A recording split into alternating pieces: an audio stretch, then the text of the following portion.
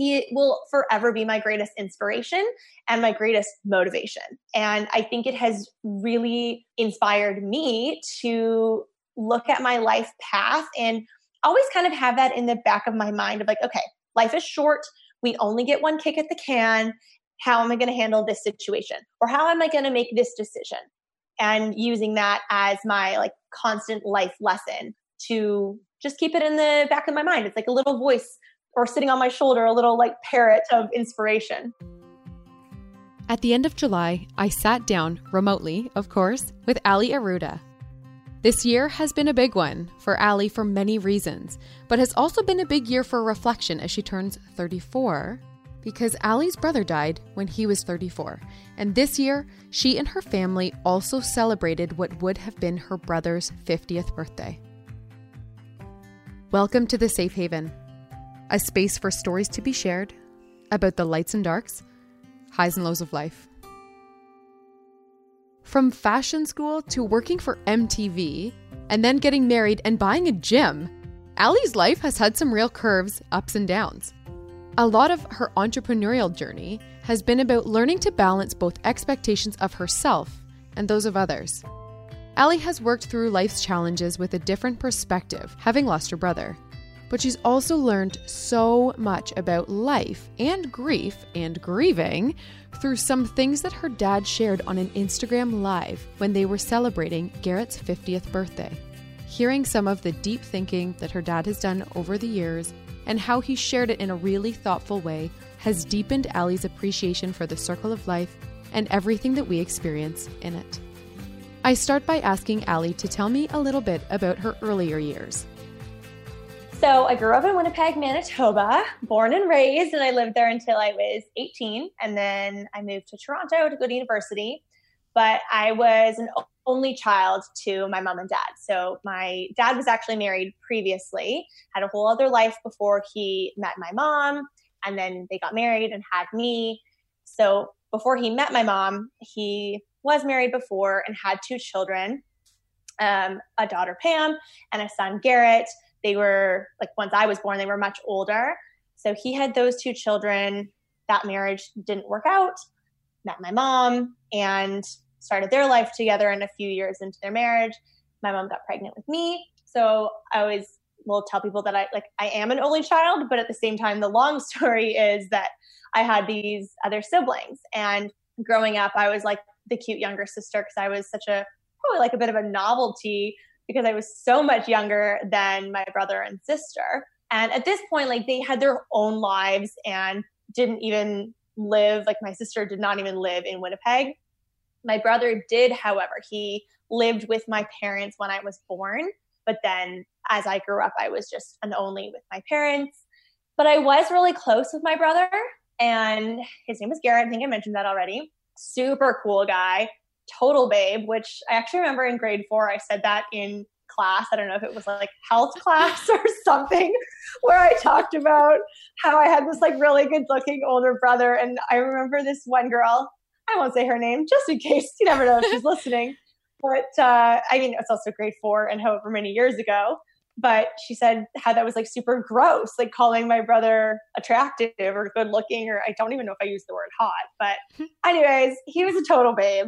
And we were really close. Yeah, grew up as an only that's super involved in activities and good student, super driven, highly motivated. And in grade 12, I guess it was even grade 11 when you kind of do your university prep, I had my sights set on Ryerson University. And I really loved a lot of the programs that they had. It was super niche and specialty programs. So I had my heart set on moving from Winnipeg to Toronto and doing my university education there. My brother was living in Toronto at the time. I'll just backpedal and say that my parents were an airline family. So my mom was a flight attendant. My dad was a pilot. Super cool. Super cool. And that's totally how they met, as pilot and a flight attendant. They have a cute little romantic story, but I'll save that for another time. But ironically, it was something that kind of was in the family blood. My sister is a flight attendant still. That's what she's been doing for many, many years. And my brother was also a pilot. I was kind of the little black sheep that I went to Ryerson and I went to fashion school, and I have like a whole like very diverse career path otherwise. So I was the one that was not going after the aviation goals, I guess we could call it that. But the family was very much like Air Canada dedicated pilots, flight attendants, and then me. Mm-hmm. But I moved to Toronto and was super pumped to do that because my brother lived there and we were going to be 30 seconds door to door. I was living in residence for the first year. He had this like really sweet loft downtown Toronto, right around the corner from my campus and my residence. So was really excited for all that I had to look forward to in this new chapter of my life. But at the same time, a lot changed in that family dynamic. Okay. I'm picking up on a lot of was. Yes. Okay. So Garrett, bless his heart, rest in peace. Garrett is unfortunately no longer with us. We've lost him, and may he rest in peace and be at peace. We lost him in August 2004. May I ask what happened? So Garrett suffered from bipolar disorder. Mm-hmm. He was diagnosed in the year 2000, and mental illness was nothing that existed in our family. There was no history of it on my dad's side or his ex's side. Like, it was just nowhere in our family. And it's something, ironically, we're having this conversation, and last week was actually, or would have been, my brother's 50th birthday. So we had a really wonderful celebration. My parents actually now live in Ontario, which is really exciting. That's like a beautiful thing that has happened in 2020. My parents have moved from Winnipeg to Niagara, and they live in wine country. So it was really nice to be able to celebrate all together and honor him for this big milestone. 50 is a really big number. And it's crazy that this birthday milestone has totally hit home in a very different way, because he was 34 when he died and I'm 34. Mm-hmm. And so I have so many thoughts running through my head in these last couple of weeks leading up to his birthday, on his birthday, after his birthday. His anniversary is coming up in August. And there's just, a lot running through my mind now that I look at where I am at in my life at 34, just trying to connect the dots and understand what he would have experienced or what he was sort of going through at the time where he made the choice to take his life. Mm-hmm. Mm-hmm. How has that trauma in your life changed the trajectory of your decisions in your career or in your home life or in how you live your life? I mean, that's a lot to take on, to lose a family member. So you're young when you lose someone like that. I mean, what were you, 16? 18. 18. Yeah. Okay. 18, and was so excited to live 30 seconds door to door and do all these things. And he wasn't married. He didn't have a family at that time. He was a ladies' man. He was like a total babe magnet, and was so excited to, hit up the streets of Toronto with him, go out to dinner. And I started dabbling in my like wine interests. So was excited to just really hang out with him as friends beyond siblings and spend so much quality time together. And it's such a massive step for me. And with that being said, I had a ton of people ask after we lost him, because that was the beginning of August. It was August 8th.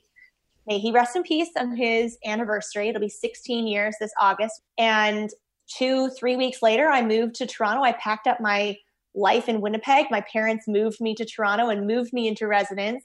And I had so many people ask me that, are you still going to go? Are you still going to pursue this life in Toronto or your education? Are you going to wait a year? And I think with your question about the trajectory, I feel like that decision in that moment and dealing with that immediate trauma totally changed my life, because I was on this path and very much of like a growth mindset where I was like, no, I have worked really freaking hard to get into this program. This is a life-changing trauma. Like, I will never be able to deal with this for the rest of my life. I mean, it is a trauma, but at the same time, how I'm choosing to deal with it right now is going to make a monster of a difference of the decisions I make in my future, how I live my life. So no, I worked hard. If the roles were reversed, he was a driven person. he would go for it. He would continue on this path. So I kept going. I moved, and don't get me wrong, that was a really tough year. It was emotional. It was overwhelming, a whole bunch of like new habits, new people to meet, new adventures. But at the same time, I think I also really kind of thrived because I have this traumatic experience on my shoulders, but still propelled forwards, if that kind of makes sense. Yeah. That's interesting. And when you're talking about even just kind of starting to connect some dots and kind of deep dive into connecting the dots around your own family and well-being and just mental health in general, was there anything that you learned that surprised you or kind of helped inform you moving forward in your own life to look after your own mental health personally? Totally. And I think it is still a life lesson, and it's still something that I think about and try to encourage myself to learn all the time. But losing Garrett has also, not only has it been the most traumatic life experience, but it has also been my greatest life lesson and greatest motivator to follow my heart, to try new things, to take on challenges head on, because life isn't easy. Life is not easy. Life is unpredictable. You get curveballs thrown at you all the time, but how you accept them and grow through them and use them as challenges, he will forever be my greatest inspiration and my greatest motivation. And I think it has really inspired me to look at my life path and always kind of have that in the back of my mind of like, okay, life is short. We only get one kick at the can. How am I going to handle this situation? Or how am I going to make this decision? And using that as my like constant life lesson to just keep it in the back of my mind. It's like a little voice or sitting on my shoulder, a little like parrot of inspiration. Mm-hmm. I have a question. I wanted to back up to the fashion school thing. Mm-hmm. So kind of like doing your own thing. You're like, nope, carving my own path here. Yeah. Fashion school. Did you continue in the fashion industry at all, or was that just for school? What'd you end up doing with that? I did the 4 years and I loved it. It was Ryerson's fashion communications program. Massive shout out to this program. It was so great. You learn so many different things and really have the opportunity to dive into different pockets of the industry. And I think come out of there once you graduate with being so prepared with how you want to go into the industry and what you loved, what maybe wasn't a great fit for you. And I just feel like you come out of there super prepared of what you want to do. So I had this incredible opportunity to work for MTV Canada. Oh, cool. That was my first job out of university. And it was right at the peak of when The Hills was the hottest show on TV. Yeah. And it was so great. I was the wardrobe stylist. And first I started as the wardrobe assistant, then I was the wardrobe stylist. And I got to work with all of the hosts for MTV Live, MTV's after show for The Hills. And then The Hills would bring in their special guests. So Lauren Conrad and Whitney Ports. And it was such a blast. I really, really loved that job. It was my first job out of university. And I have so many amazing memories of it. I bet. That's pretty big leagues at a university type job. It was the best. And I ultimately made the decision to leave sort of my like mid-late 20s. There was a lot of corporate changes going on. Mm-hmm. And I kind of used that as my little nudge from the universe to sort of close up shop there and pursue something else. So I actually pivoted and I flipped the switch and I went into public relations. So instead of being the media that would be pitched on new launches and products and services, I went on the other spectrum and I was the one doing the pitches. And I worked in a very boutique agency in downtown Toronto and worked mostly on fashion and lifestyle brands. Mm-hmm. But that was also a really great experience. Super neat.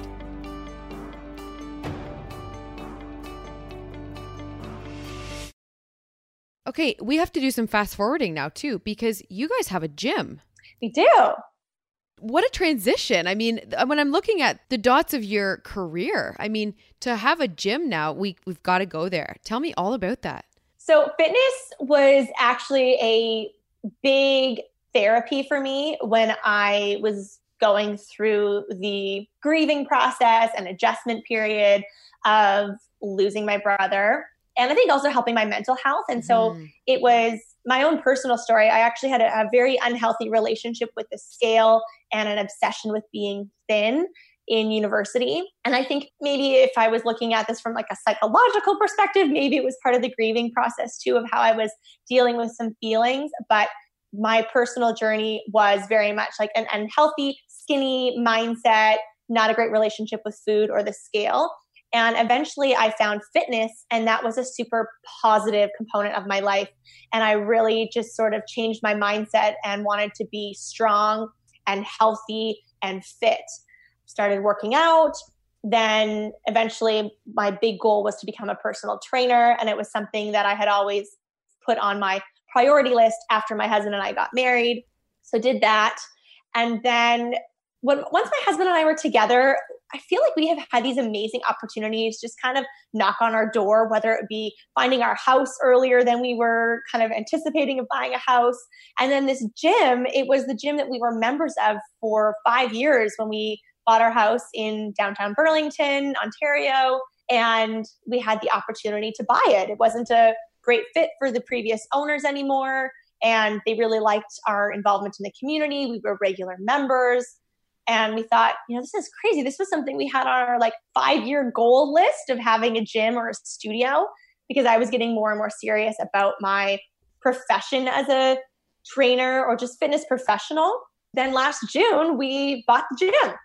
That's so neat. What's the gym called? It's called Benchmark Fitness Burlington. Starting a gym or taking it over and buying it and turning it into your own space must be so exciting. It was. We bought it, and then 2 months into owning it, we started some renovations. We really had big dreams and a big vision for it of just enhancing it to be this beautiful boutique space that people would really love coming to. It's a boutique gym, so we have limited membership, so it's not sort of your big box style, and it's 24 hours, so you can come whenever you want. You have your own unique key fob to access it, so it's very safe and controlled. And we just wanted to create a beautiful space that people enjoyed being at. And it's in the heart of the downtown core in Burlington. We love it. We've got so many friends that own businesses around us, and it's just like a really good vibe. I mean, I know I'm really biased, but I love when people come in and they comment on how many plants we have or how bright it is. And it's just so nice to hear, I guess, that kind of positive reinforcement where you've worked really hard to create something and are consistently trying to level up and be better and offer the best experience that you can. But it is always nice when you have people appreciate that. Oh, absolutely. What's been your biggest challenge as an entrepreneur? Oh, that's a great question. I think right now, one of what feels like the biggest challenges is trying to manage people's expectations. I'm a sensitive individual. I am very in tune with my own emotions, and I love personal development. I am such a junkie for personal development books and podcasts and trainings. So I'm constantly trying to be the best version of myself that I can. And I'm a big advocate for others wanting to do that as well. And I think trying to navigate that with also being the people pleaser that I was definitely as a younger version of myself, and wanting to ensure that everyone is always happy and content. And now in a business entrepreneurship lifestyle and a brick and mortar business, ensuring everyone is safe and happy and comfortable, but just trying to navigate how they feel, because you'll have some people that definitely tell you how they feel and others that maybe don't. And so it's the biggest thing that sits on my shoulders as an entrepreneur is trying to figure out what people think, what people want. Are they happy, content, and wanting to be able to fulfill that? It's a lot to take on, especially as the owner of a business that people are so opinionated. And I mean, people are going to love it. They are going to pick it apart. They're going to lead with fear and love. It's hard to say, I mean, what people could say or how it's going to affect them on a certain day as to how they're going to react or the feedback or the advice that they're going to spit out. Wow. Yeah, I hear you with the balancing people's expectations. That would weigh heavy. It does. Yeah. Oh, totally. So then that's made me wonder about how you balance your own mental health and well-being. Like, how do you reset?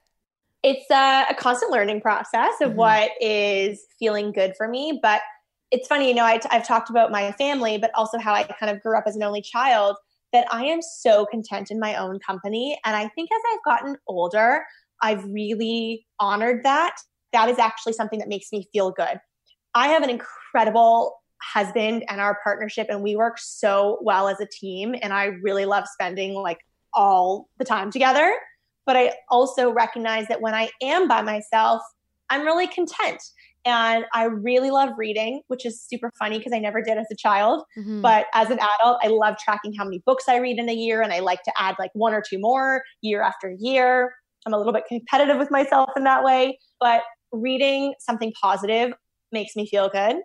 I have gotten back into journaling and really trying to stay in touch with my feelings, whether it's feelings of anxiousness or stress, or whatever my emotions might be surrounding something big in my life, and just making sure that I'm really honest with myself and grounding myself in things that make me feel good. Mm-hmm.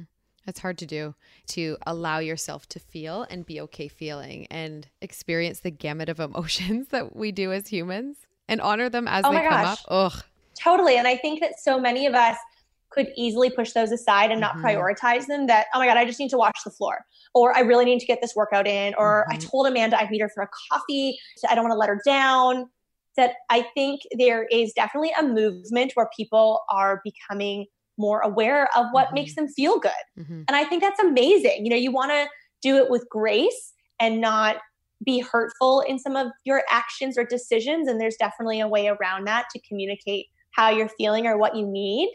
But I think the fact that people can be so aware of what makes them feel good or doesn't make them feel good is important. And, the world is a crazy place right now. And if there are things that make you feel the best version of yourself, that is so important to do and to make time for.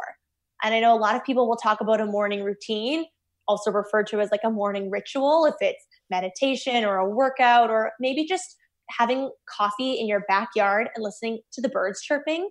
That is so therapeutic. It's just the little things. I love that you just said that, because I just finished writing down, what does your perfect morning look like, or what are any rituals that you have to balance? Oh, yeah. So Allie, what does the perfect morning look like? It's funny. I was actually talking to my husband about this the other day, and I have some mornings where I really love like getting up, having my lemon water, a shot of espresso, and hitting the gym early. And like having your workout done by 7:30 just like energizes me. But at the same time, I love a good, what I like to call them, mindful mornings, where I will get up and I'll have a lemon water, and then I'll make my coffee, and I will take 3 things out to the backyard. I will take my journal, I will take my gratitude journal, and I will take my personal development book. And I set a timer and I put my phone away, and I will do my daily gratitude. Then I'll journal for a bit, and then I'll read for a bit. And my timer might only be 20 minutes. It might be 30 minutes. It does sometimes depend on the day. 30 minutes would probably be perfect, so I can kind of, really enjoy my coffee and get through all 3 elements of my morning. I have my dogs with me, and they are perfectly well behaved, sitting on the couch in our backyard, and the birds are chirping, the sun is shining, and just being outdoors. I mean, I know that doesn't work in Canada for every single month, but in a perfect morning, it is summertime with the sun shining and the birds chirping, and it is so beautiful. Yeah, that sounds like heaven. I hear you. I also, when you were talking about books that you love reading and tracking how many books you're reading, what are you reading right now? Right now, I'm actually just finishing the book called Mindset. And it was one that constantly popped up in different podcasts, even different books. And I'm reading that one right now because I just felt like, okay, this is a hint from the universe. I really need to read this book. But the one I just finished was Marie Forleo's Everything is Figure-Outable, and I loved it. I loved her voice. I loved her edginess and humor that she had in it. I think that Everything is Figure-Outable philosophy was so fitting for the current times of the world. And I read it probably in like less than a week. It was so, so good. Nice one. I want to cycle back to something that you said pre-recording about a super important conversation that you had with your dad. Can you elaborate on that for us? Oh, yeah. My dad was a special guest on a recent IGTV episode we did. It was actually on my brother's 50th birthday. It's so interesting talking to my dad because A, he's a man, and B, he's lost a son. This is not the circle of life. This is not typically how life goes. And it's a conversation that I like having with my dad a lot, just to, kind of check in and see how he's doing. He's dealt with the loss of Garrett very differently. And he had this like amazing truth bomb and just such an insightful message that he dropped last week. It was along the lines of, when you lose someone, in this case, my dad lost a son, I lost a sibling, you lose someone that you love. You lose them too soon. Until we release that feeling of loss and grief, the soul is restless. They are not at peace. Once we get to a point where we release that grief and we pivot into honoring them and celebrating them, then they can move on and live at peace, whether it's in the afterlife, the universe, whatever the individual might believe in or feel. But essentially that soul that we've lost, they are living peacefully. And then we, as the loved ones left here, we continue to grow and evolve and celebrate them. And we had a blast celebrating Garrett's 50th birthday. He loved oysters. We got oysters. We got nice champagne. We had a really great meal. We talked about him. I didn't even know he was valedictorian when he was in high school. And you just kind of learn new things and you honor and celebrate them. And I think that, life is short. And I've already said that it's unpredictable. And I think that if we live in fear and sadness for so long, that affects how we perform on a daily basis and annually. And life is so short. Let's just live beautifully and celebrate those that, celebrate the small wins. Let's celebrate those people that we've lost and honor them however we can. That's beautiful, Allie. Thank you for sharing. Oh, my pleasure. And I don't have credit for it. That was my dad's words. Yeah. So I'm just trying to reshare them. And go dad. Yeah. Yeah. I can really relate to just the surprise that would have come from his insights if you don't have conversations like that typically, or if that's not something that would usually come from him, because it just proves that deep thinking, that people are all working through their own things on their own time. And I think so many people, I know the mental health stigma has been going on for so long. It's something that since we lost Garrett, I've been really open about. I will talk to people about how I feel. I feel like we can break down those protective barriers and humanize people that are experiencing these different challenges with mental health, it's important to talk about now more than ever. Mm-hmm.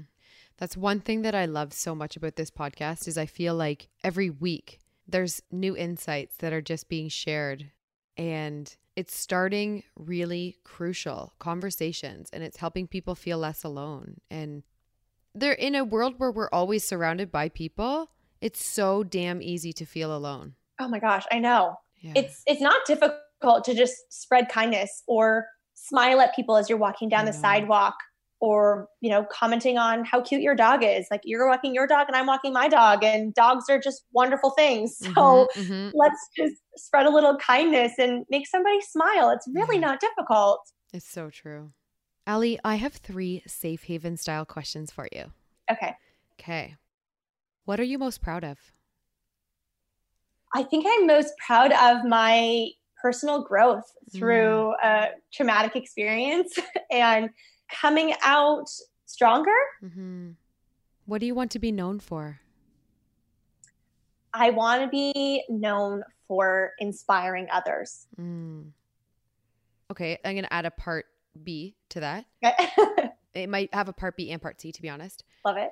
What inspires you most?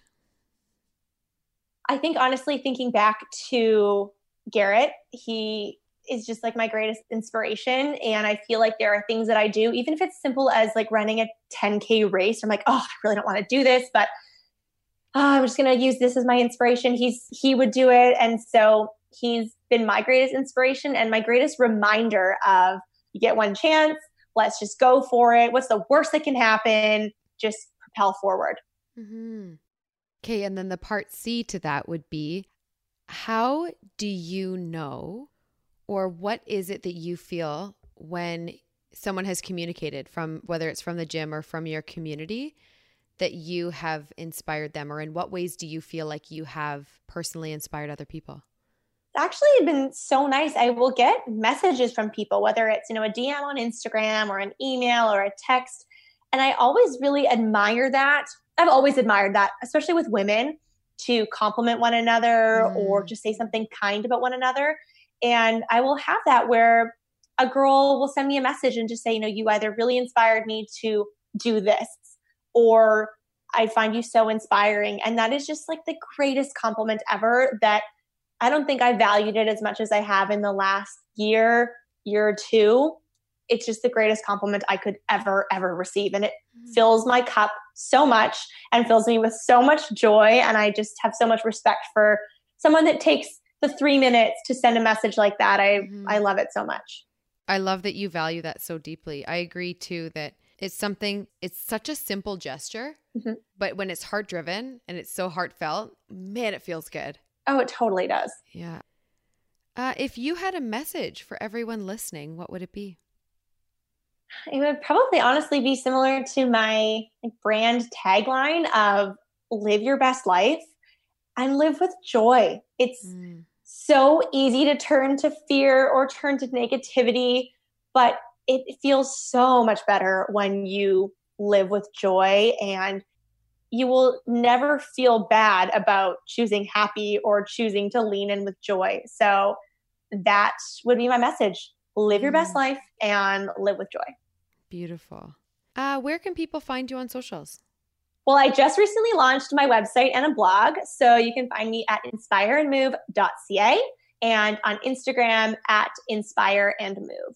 And if you want to check out the gym, we are at Benchmark Burlington on Instagram. Amazing. Thank you so much for your time. Thank you so much for having me. This is just such a wonderful time. I'm ready to do it all over again. I know. It's fun. It's really enjoyable. I love real connection. Me too. And I think it's something over these last couple of months that I've really valued more, is having such good, real conversations. Like, sure, you can talk about the weather, you can talk about what your summer plans are, but having the opportunity to dive into just like real, good, juicy, real life conversations just fills my soul with so much light. It's so nice. So thank you so much for this opportunity and these conversations. And I'm so grateful. Oh, me too. Thank you. Ali, thank you so much for joining me on The Safe Haven, sharing your stories and messages with this community. It means a lot, and I wish you nothing but success in the future. To everyone listening, I recognize the privilege that comes with this platform, and I am committed to creating a safe, brave, and inclusive space with intention. If this episode has hit you right in the heart or inspired you in any way, please screenshot the screen while you're listening, send it to your friends, and share it in your Instagram stories. Please be sure to tag us so that we can personally thank you for it. If you're able to write a review or leave a juicy 5-star rating on Apple Podcasts, I can't even think of a better Christmas present. Thank you. It would honestly mean the world. On that note, there will be no release for December 28th. Enjoy yourselves, reflect, reset, and spend it with as many people as safely as possible, surrounding yourself with love, joy, and the best comforts possible. I appreciate every single one of you. Thank you so much for another successful year with The Safe Haven, and I will be back on January 4th. Happy holidays and Merry Christmas to everyone. I hope that your holidays are everything that you need them to be. I'll talk to you in the new year.